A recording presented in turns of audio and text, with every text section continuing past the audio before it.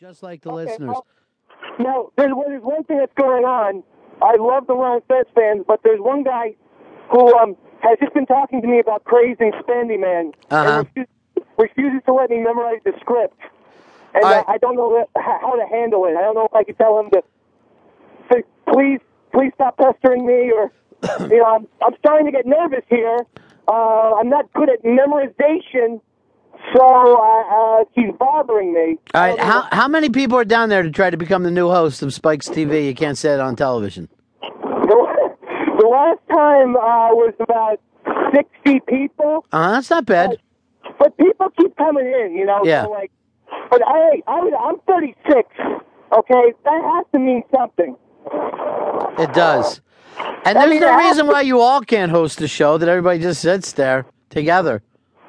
Yeah, it's weird. I mean, there's a few people who've been cool, but I tell you, when you're in this thing, you kind of, I mean, nothing against this show, but I kind of hate men.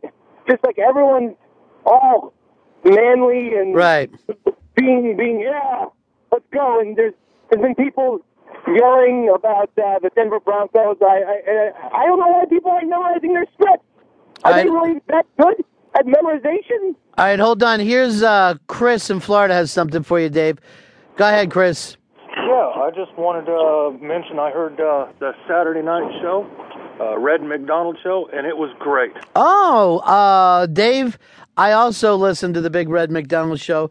Now, your producer, Chris Stanley, did not have the phones pulled over, so you did the entire show, just you on a 1-hour rant. Yeah, it was, well, listen, I mean, I thought it went decently, but, I thought the object was to make a tape and to see how David Red McDonald relates and interacts with the common sports fan, but whatever, I was a little disappointed. I'm not even sure if it was Chris Stanley's fault or whose fault it was, if it was management's fault, but, yeah, no one alerted that. Yeah, but here's the thing. Here's the thing that you could take out of this. Okay. They throw you a curveball, and you fucking didn't jump out of the box. You fucking you shouldered down on the fucker. I give you all the credit in the world. Thank you, Mr. B. I thought it was an absolute mess. I listened to most of it, and to me, it just sounded unprepared and unready to go. Yeah, it was unprepared in the way that he did not know he wouldn't have phones. Yes, but he should have been ready for that in case for any technical difficulty. Not just talk a little bit and then start screaming really loud. That's all I got. All I heard was intermittent screaming. Well, I know it's very easy to stay in the studio by yourself for an hour. You've done very well when Ron left you by yourself. Oh! Shit. I didn't say I wanted to be Red McDonald either. No, I know, but when Ron leaves you out of the studio, there you are, just kind of fumbling around, dead air. It's worse than Mike Francesa. Thanks for shitting on my dream, though. I appreciate it. I just found, and it was so local. It's a national, you're on a national platform. Yeah, because the Yankees... A lot of talk about the Giants, the Yankees, being mad at the Mets for no reason.